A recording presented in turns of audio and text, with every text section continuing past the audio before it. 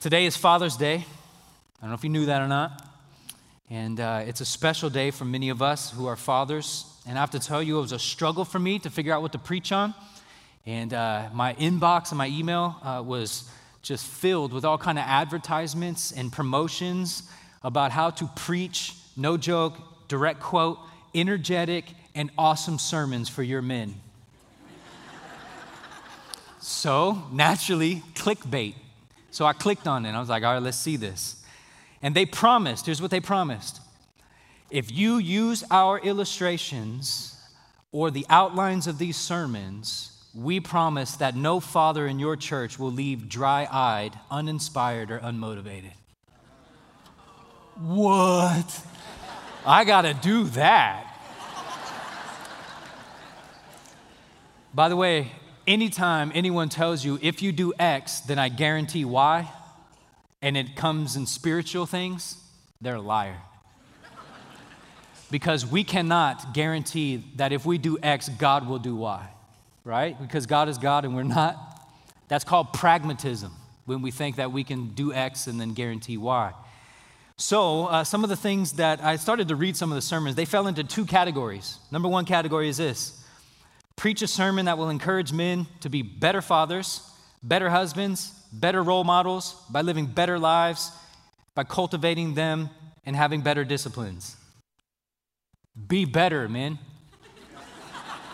End of sermon.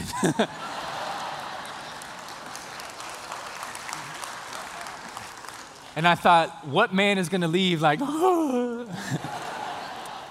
And then the second one was encourage men that they are doing a good job. Their lives are going to change the world because they have that much influence. In other words, you're awesome. And I looked at that and I thought in a nutshell, you know what? There's no way I'm going to preach either one of those kinds of sermons because neither of them is gospel. Because one of them is good advice, be better. That sounds great until you try. And then your wife reminds you, the Father's Day message was be better.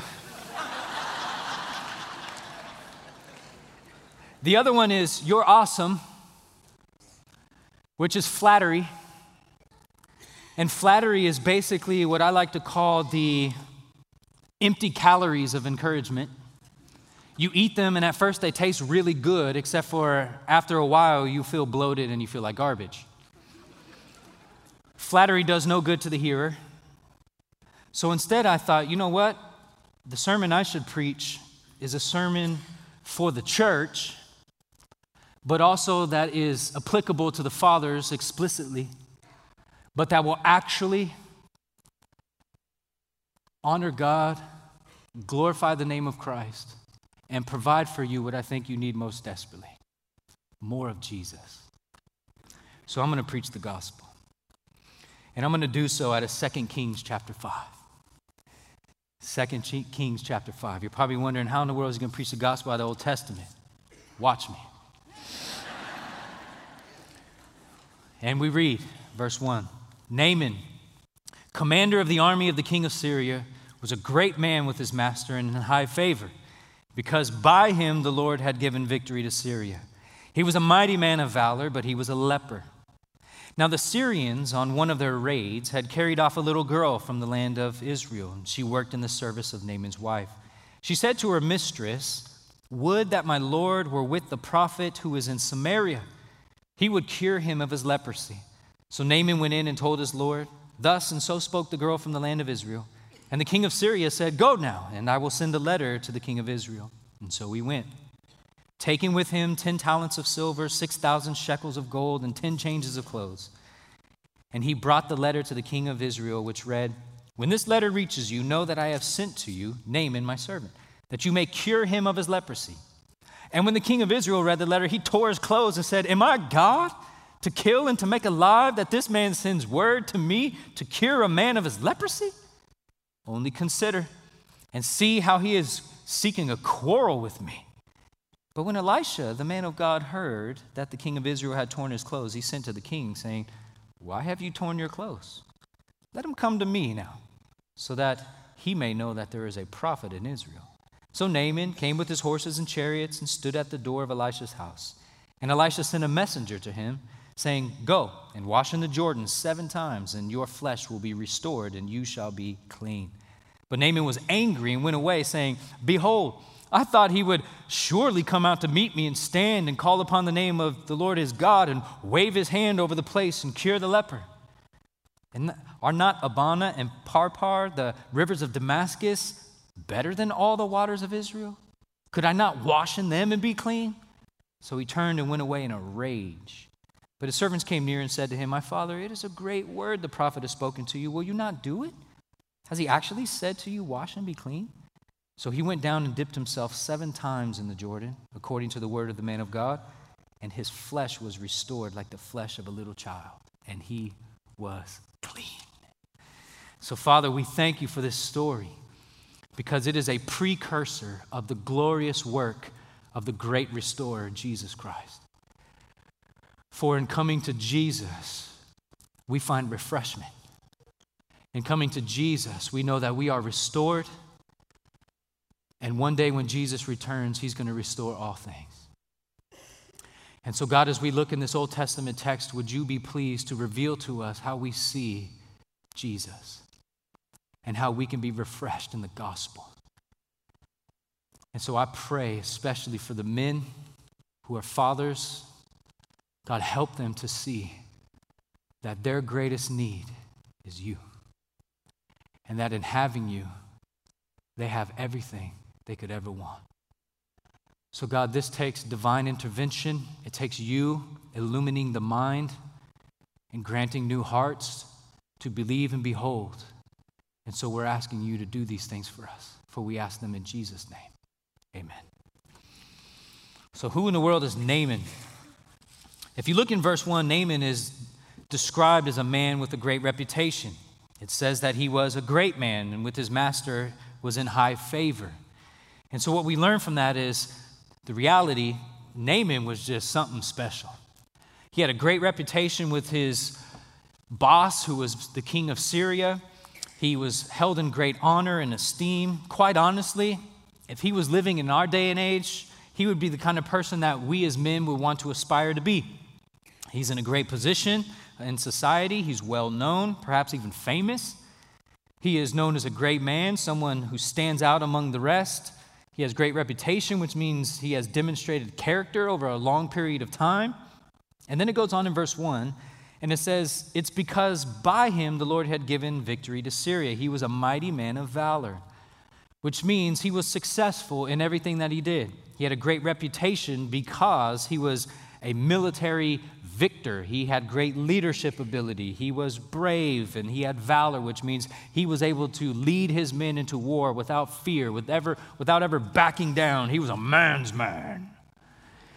And if he lived in today's society, I tell you what, and especially if he was a Christian, what would end up happening is we would uphold Naaman as the ideal man because he is the ideal success story. In fact, Naaman would probably be invited to be the chief speaker and keynote speaker at many men's conferences. He would be asked to speak at men's breakfasts, and we would extol his virtues as a man.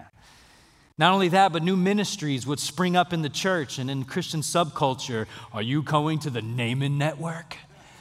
And they would be all over the place. He would have a great following on Instagram and a Twitter feed that would just be reshared time and time again. We would look at his life and all of his success and all of his achievements, and we would conclude, this guy knows how to live.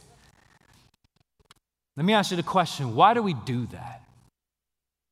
Why do we in our society today, why do we put successful people, successful organizations, and successful churches on pedestals? And I think one of the reasons why is because we suffer from being a culture that idolizes success and achievement. Pastor Tim Keller has helped me, unlike anybody else, to understand this idea of idolatry, specifically idolatry of success and achievement. He was a pastor in New York City, he's a prolific writer. He writes this about the idol of success and achievement. Our contemporary culture makes us particularly vulnerable to turning success into an idol. Modern society puts great pressure on individuals to prove their worth through personal achievement. It's not enough to be a good citizen or a good family member. You must win. You must be on top to show that you are one of the best.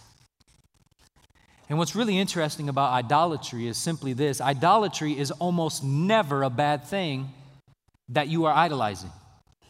We idolize things like money. Money is not evil in and of itself, but when you begin to idolize money, what you do is you take this good thing like money and you make it an ultimate thing. So you can take a good thing like children and make them an ultimate thing. You can take a good thing like your marriage and make it an ultimate thing. And in taking a good thing, which is given to you by God, and making it ultimate, you are idolizing it. So Tim Keller goes on to explain this. He says, an idol is anything more important to you than God. Anything that absorbs your heart and imagination more than God. Anything you seek to give you what only God can give you. An idol is anything so central and essential to your life that, should you lose it, your life would feel hardly worth living. It has such a controlling position in your heart that you can spend most of your passion and energy, your emotional and financial resources on it without even a second thought. It can be family and children, career, making money, achievement, critical acclaim, saving face, social standing. It could be a romantic relationship, peer approval, competence and skill, secure and comfortable circumstances. It could be your beauty or your brains, a great political or social cause, your morality and virtue. It can even be Christian success in ministry. An idol is whatever you look at and say in your heart of hearts, if I only had that, then I'll feel like my life has meaning, then I'll know that I have value, then I'll feel significant and secure. If I only had that. So what I do with people is I often ask them a question to help them diagnose the level of their idolatry. And the question goes something like this. What is something in your life that if it were taken from you, you would feel that you were a nobody? As you think about your life, what is the one thing or what is a thing about your life that if it were taken from you, you would feel like you are nothing, you're nobody? And the answer to that question is the identity of what is your heart's greatest treasure. And therefore, where you more than likely are guilty of idolatry. You see, that happens when you have something taken from you and you utter the phrase, now that this is gone, who am I? What do I do now? What am I supposed to do? That means that thing that has been taken from you had such a controlling effect in your life that it gave you your identity and self-worth, not God. And you have replaced that thing, or you've replaced God with that thing. So how do you know if success and achievement is an idol that you have? Well, does success in parenting, business, school, sports, etc., does it make you feel secure and invincible? Let me give you an example.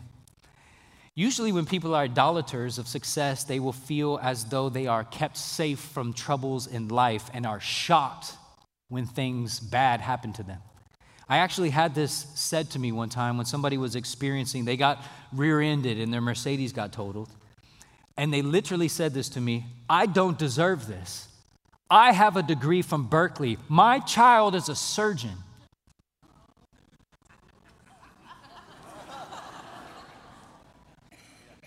What does that have to do with anything? The person behind you was texting and they ran into you. Your surgeon's son can't save you from that. But you see what I'm saying? So when something befalls us, which is troubling and hard, we usually will utter, how can this be? How could this happen to someone like me? Your idol of success and achievement is beginning to peak out. Another way is to look at your self-importance. You see, when idolatry of success, when you suffer from that in achievement, you will be very self-important. And what I mean by that is what you are good at or what you are an expert in you will begin to think because of that expertise, you are now an expert in everything. Let me give you a couple examples. These are real life things, by the way. Phil, I have raised 3 successful children, and I think I can handle running new electricity in my house. How does one lead to the other? I'm not following your logic.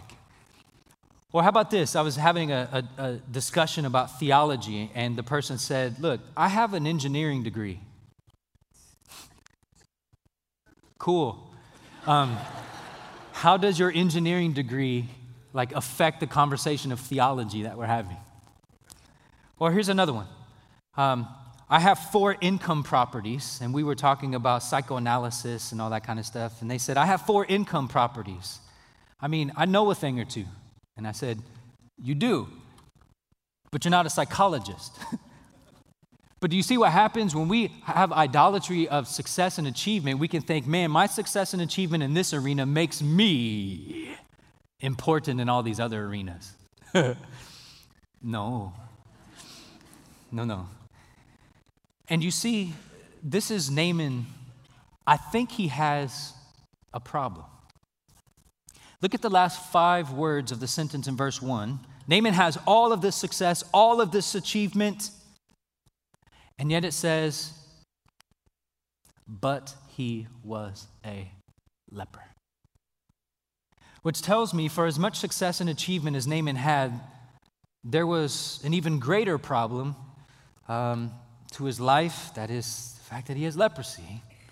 And no amount of valor, no amount of reputation, no amount of respect or fame will ever cure Naaman of his leprosy. It's the incurable disease of that time. It would have the same effect on people back then as the effect has on us today if you were to hear the diagnosis, you have cancer. It's earth-shattering. It's life-changing. And I have to be honest with you, no amount of degrees is ever going to cure you of cancer. It just won't happen. No amount of accolades is ever going to cure you of cancer. And that is Naaman's dilemma. But hope emerges. There's a solution for Naaman.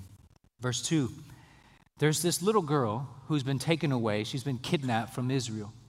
And she's working in Naaman's home, serving Naaman's wife. And she comes to Naaman's wife and she says, would that the Lord were with the prophet who is in Samaria. He would cure him of his leprosy. There's hope. There's actually a solution. If he can get into the presence of the prophet in Samaria, he could be healed. And so Naaman hears this and he goes to his lord, the king of Syria. He asks if he can go to the land of Israel to be cured of his leprosy. And the king of Syria says, go now and I will send a letter to the king of Israel. So this is kind of a letter of recommendation. Imagine for a second, this is a very important person, the king of Syria, writing a letter to another very important person, the king of Israel, about a third very important person named Naaman, the commander of the Syrian army. So when Naaman requests to leave, he's granted that leave, and this letter is presumably an official letter to justify the legitimacy of Naaman's request. But look what Naaman does the rest of verse 5. So he went, taking with him 10 talents of silver, 6,000 shekels of gold, and 10 changes of clothing. Just to put it in modern day terms, he took a boatload of money with him. Why? Well, probably it's true in this culture as it is today. Money talks. And the more money you have, the greater access you get. You see, the wealthier you are, the more privilege you have. And it's true of this culture, and it's true of ours. So what Naaman is doing is he's leveraging his wealth and his success and his achievements to get what he wants. Verse 6. So he brought the letter to the king of Israel, and it read, obviously, I want you to heal Naaman, my servant, of his leprosy. What's amazing is, as good Bible readers, we should remember that in verse 3, the slave girl, the servant girl said, you need to go to the presence of the prophet. And where does Naaman go? To the king. Why? Why does he not go to the prophet, and why instead does he go to the king? Well, remember that Naaman is a very important, dignified man. He's a successful commander, an accomplished leader. He's a great man, famous, well-respected. Why in the world would he go to some unnamed prophet in some podunk region of the world called Samaria when he can go to the dignified leader of an entire nation? In other words, if you have access to dine with the president, why in the world would you settle for Burger King lunch with an intern? You see where I'm going with this? So, if he, being the man he is, with all of his accolades and achievements, can have the kind of audience with a king, why in the world would he choose someone lesser? He's a dignified man after all. The Apostle Paul speaks about this kind of attitude. And he says we as Christians must never have this kind of attitude. Well, I will only associate with the most dignified people. He says in Romans 12, verse 3, by the grace given to me, I say to everyone among you not to think of himself more highly than he ought to think, but to think with sober judgment. And then verse 16, the Apostle Paul says, do not be haughty, do not be arrogant or boastful, but associate with the lowly. Never be wise in your own sight. And so there's a rebuke from the Apostle Paul to any of us who may think that there are some I will associate with and there are some that I will not, for they are beneath me. So, what happens when the king reads this letter? I love this, verse 7. When the king read the letter, he tore his clothes and said, am I God to kill and to make alive, that this man sends word to me to cure a man of his leprosy? You want me to do what? You think I have that kind of power to heal people of leprosy? Who do you think I am, God? He is incredulous. He cannot believe his ears. And you see that when someone is put into a position of God, they despair of that position. I do not want to be put in the position of God.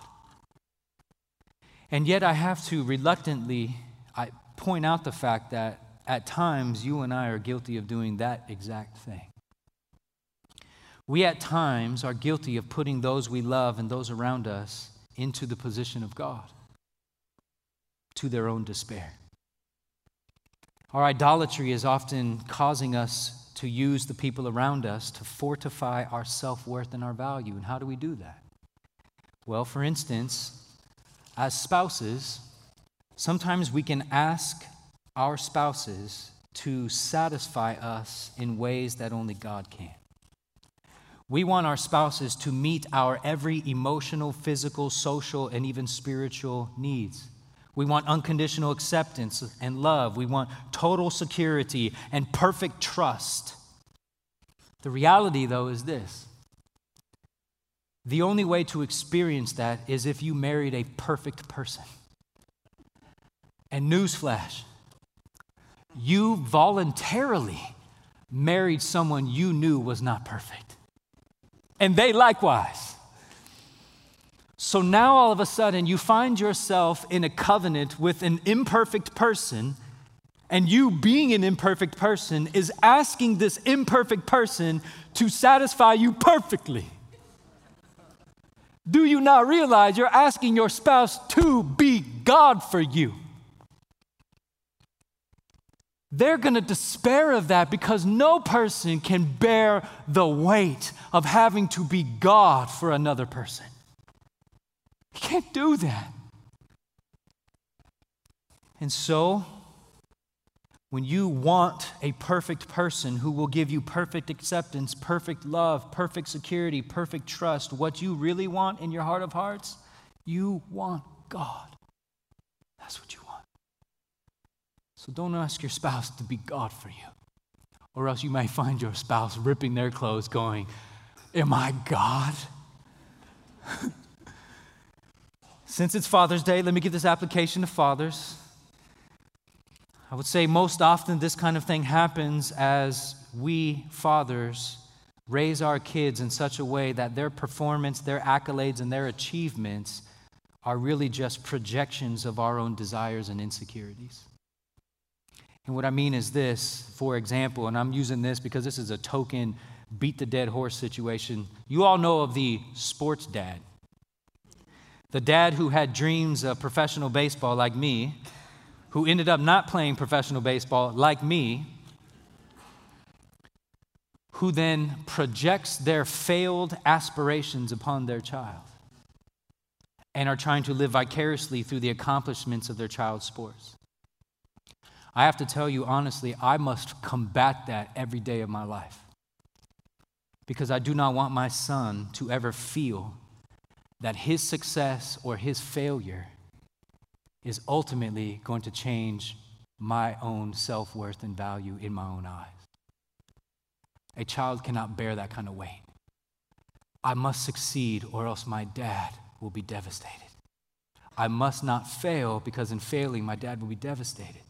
Likewise, if I succeed, my dad will be happy because my dad's reputation, dignity, self-worth, identity, and value is riding on me.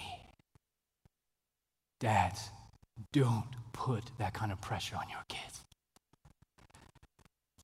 Don't ask your children to be gods for you. Or else you may find yourself one day looking at your child in despair who is ripping up their diplomas, who are ripping up their awards, who are setting fire to the banners and the trophies, who are throwing away their baseball equipment, who are kicking to the curb their instrument, because in having those things around, it's a visual representation that my parents were looking to me for their value and self-worth and dignity, and I failed them. Do you see how your idolatry is not just an issue with you? It's an issue that affects us all.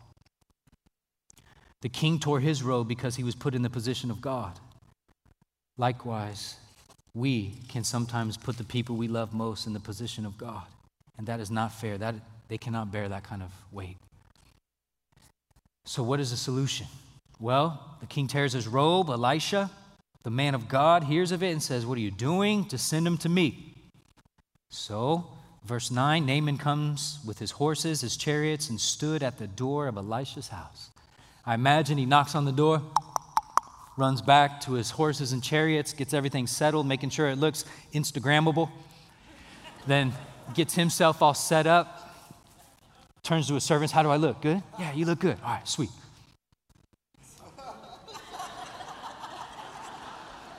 You see what's going on? And then he's expecting, given all of his qualifications, given all of the fact that he is just this great man with status and reputation, he's expecting, I'll knock on the door, and since I'm a dignified great man, this great dignified man who's a prophet named Elisha is going to open the door, and we, the dignitaries, are going to do business. Verse 10. And Elisha sent a messenger to him. Elisha sent the intern. I love that. Because I think God's at work here. I think Naaman suffers not just from leprosy. It appears that Naaman also suffers from the idolatry of self-importance and success and achievement. Because he expects, given he's so dignified, he can only hold the company of other dignitaries. And to be greeted by an intern is beneath him. But look at what the intern says. Go, wash in the Jordan 7 times, and your flesh shall be restored, and you shall be clean. What great news. You just got to do this, and then you're good. Who wouldn't take that advice and go, look, my finger fell off last week. Man, I will do anything to get healed of this leprosy. But look at Naaman's response. He hears the words coming out of the intern's mouth. And what does he do? Verse 11. Naaman was angry and went away.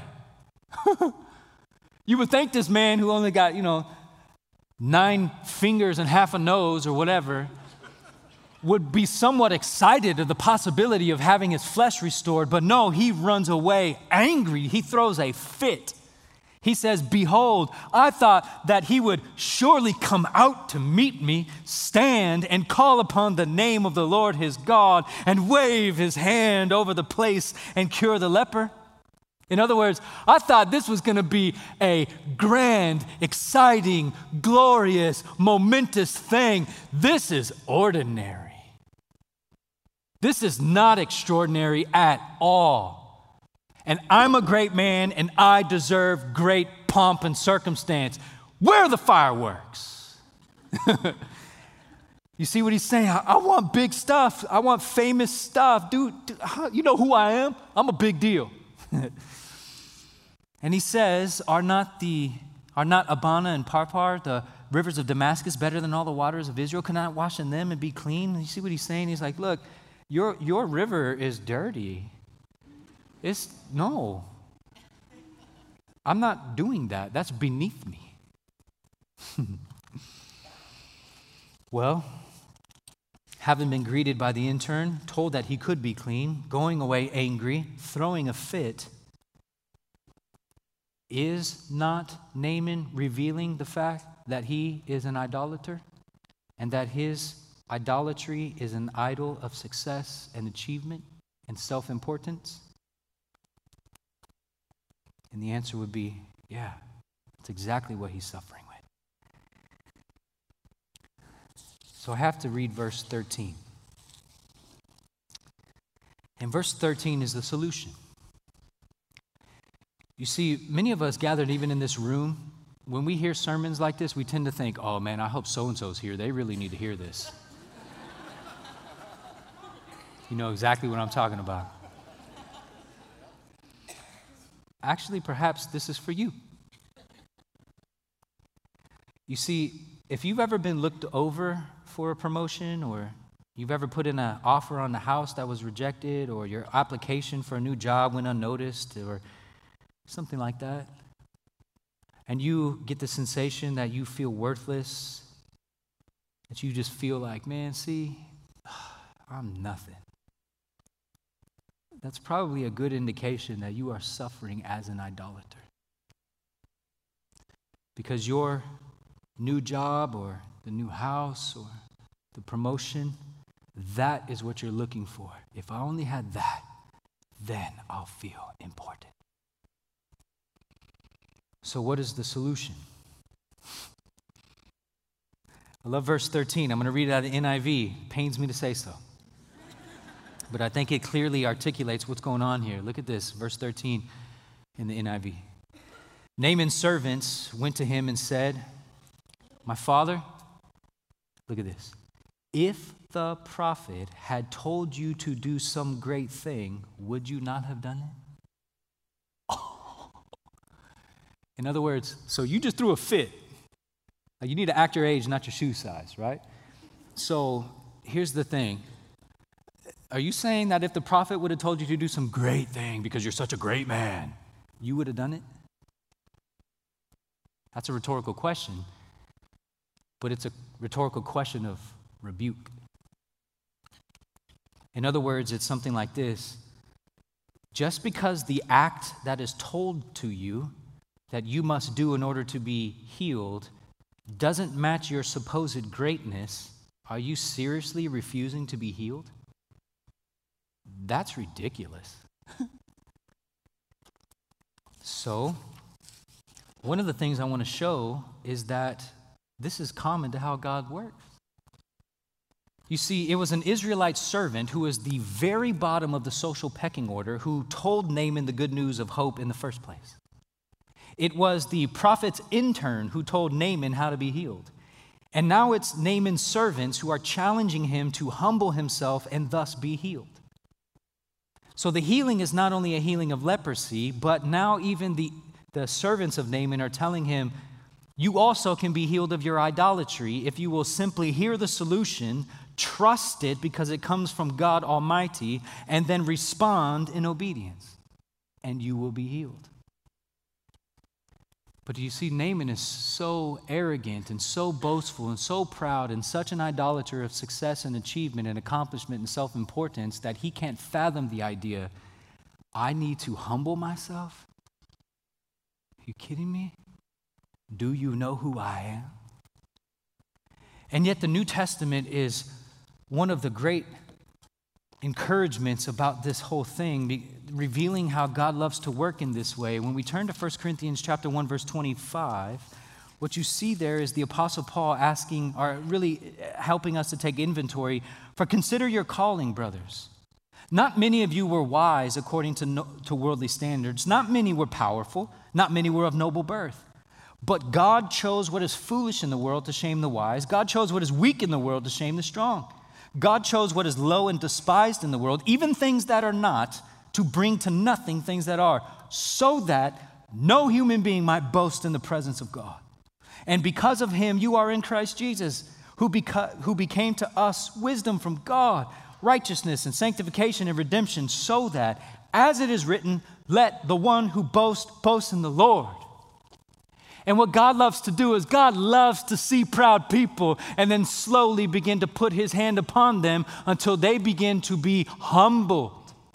And as they are humbled under the mighty hand of God and find themselves prostrate, face down on the ground, finally at a place where they acknowledge nothing I do can ever save me or heal me from what really avails me. There is nothing that I can do to remedy this condition I'm in. And that's exactly what God wanted to do to Naaman.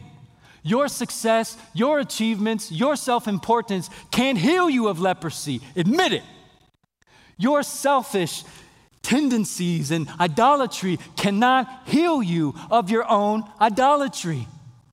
And so therefore, God humbles Naaman by sending ordinary people to preach a message which is so ordinary and unimpressive. And yet God says it's through the ordinary things that I plan to do extraordinary things.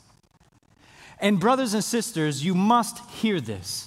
We live in a culture that wants everything to be done in extraordinary fashion.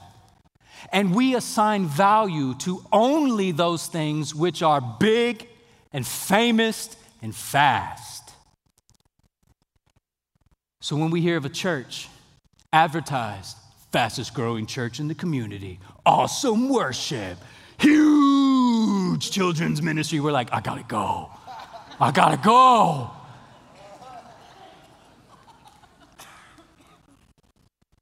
May it never be that Golden Hills ever advertises in such a way that it elicits more idolatry.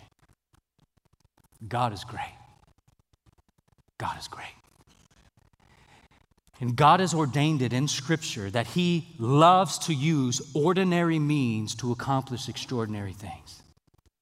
You have to realize this. It's just the ordinary things that God loves to use. But you and I, we lust for success. We lust for extraordinary. We covet success. And that's why the Apostle Paul calls all covetousness idolatry in Colossians 3:5. And that's why the Apostle John says in 1 John 5:21, the very last thing he says in that letter, little children, keep yourselves from idols. No amount of outward accomplishment can ever cure the inward disease of sin. We must know that. This prophet, as ordinary as he may be, sending an ordinary intern with an ordinary message to go to an ordinary river to do an ordinary act, God was planning to do an extraordinary miracle through. And brothers and sisters, this points us to Jesus, because Jesus is the great restorer of sinners. It is Jesus who has done so many unimpressive things and has accomplished such extraordinary things. When you think about it like this, just think about how God has ordained this. God has said through the ordinary things like preaching the gospel that people will be saved. And so that tells me you don't have to have a huge social media following and platform in order to be effective in preaching the gospel. You just have to be faithful, and you have to know the gospel and then speak it. In your ordinary circumstances, with your ordinary mundane life, driving your Prius down the freeway, God can do extraordinary things through you. And until we get that in our heads, where we put to death the idolatry of success, we will never see the ordinary things God uses to accomplish extraordinary things as being things that we should do, because they're beneath us. And so think about it. God has said the ordinary thing like confession of sin, the ordinary thing like repentance, the ordinary thing like fellowship with believers, the ordinary thing like eating a meal together, the ordinary thing of having communion together, the ordinary thing of baptism, the ordinary thing of reading your Bible and praying. These are the ordinary things that God promises to do extraordinary things through. And so I would encourage you, admit your ordinariness. Don't be addicted to extraordinary things where you think unless God is doing extraordinary things, that God doesn't care. No. God says, get in this book, pray, be with other believers, eat together, be hospitable. Do the ordinary things and be faithful in them, because in so doing, you're going to see me work. Oh, brothers and sisters, that's good. Especially when we consider Jesus. It sounds blasphemy to say this, but he was so ordinary. Think about it. The Bible says he had nothing about him which was attractive, which drew people to him. He was born in a stable. He grew up in a backwater town. He worked as a day laborer. He lived with his family.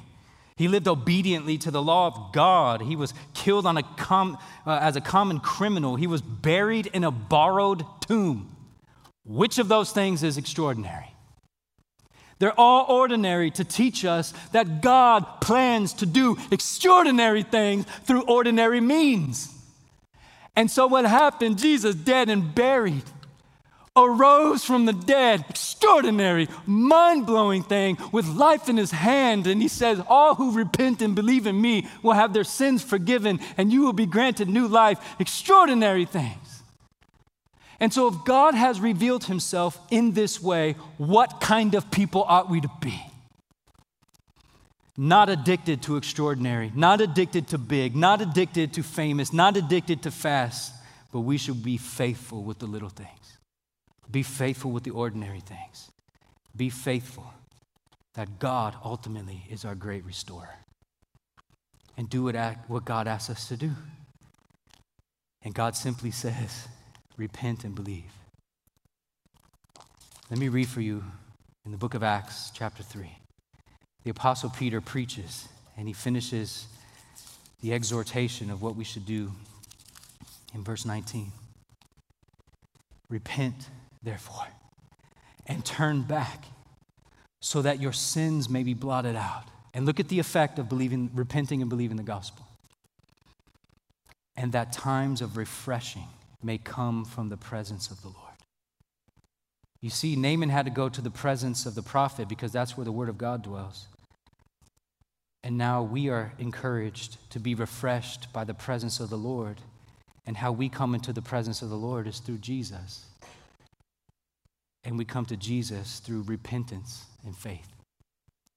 So when coming to Jesus, we are refreshed. And that our hope is that one day he will send Christ, who's appointed for us, Jesus, whom heaven must receive until the time of restoring all things, about which God spoke by the mouth of his holy prophets long ago. Jesus came, and he's coming again.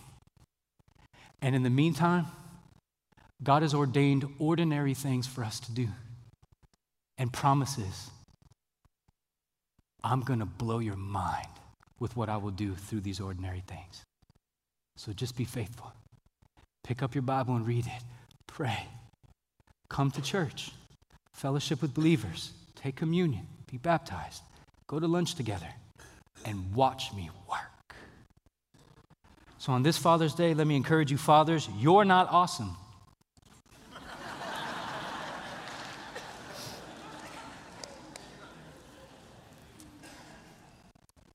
But let me point you to this reality. Everything that you were designed to experience for your greatest joy is found in Jesus. He is awesome. And fathers, I'm not going to encourage you to go and do better, because God knows that you're going to fail. So God sent Jesus to be better for you. So repent and believe in him. and trust that your acceptance by God is because of Jesus and his achievements and his success and his accomplishments and his obedience, not yours. So I pray for you, fathers, that you would be refreshed in the gospel and that God would restore you. That your great job or your no job does not define you. That your kids' achievements or lack of achievements do not define you. Your ability to take your family on vacation to Europe or your inability do not define you. You were made in the image of God. That image has been distorted by sin. But God sent Jesus so that in repenting and believing in him, that the image of God would be restored. You would be refreshed, and you would be liberated from the bondage of your idolatry. So brothers and sisters, and men especially, I commend you. Repent and believe the gospel, and so be free. So Father, I thank you for the gospel. I thank you that you sent Jesus to rescue us from our sin. I thank you that Jesus has come to restore and to reconcile all things in him by making peace by the blood of his cross. Thank you that Jesus has risen to the right hand of the Father as an interceding for us. And I pray, God, that you would implant in every heart of every man gathered in here that as fathers, the greatest thing we can do is not to give big homes to our families or great vacations or great opportunities, but the greatest thing we can do for our families is to share the gospel, to call our wives and our children back to repentance and belief in the gospel, so that in so doing you would refresh us and restore us, and that you, through the ordinary means that you have ordained for us, that we would experience the extraordinary work of God. So God, work in our families, I pray, and do for us these things, for we pray them in Jesus' name. Amen.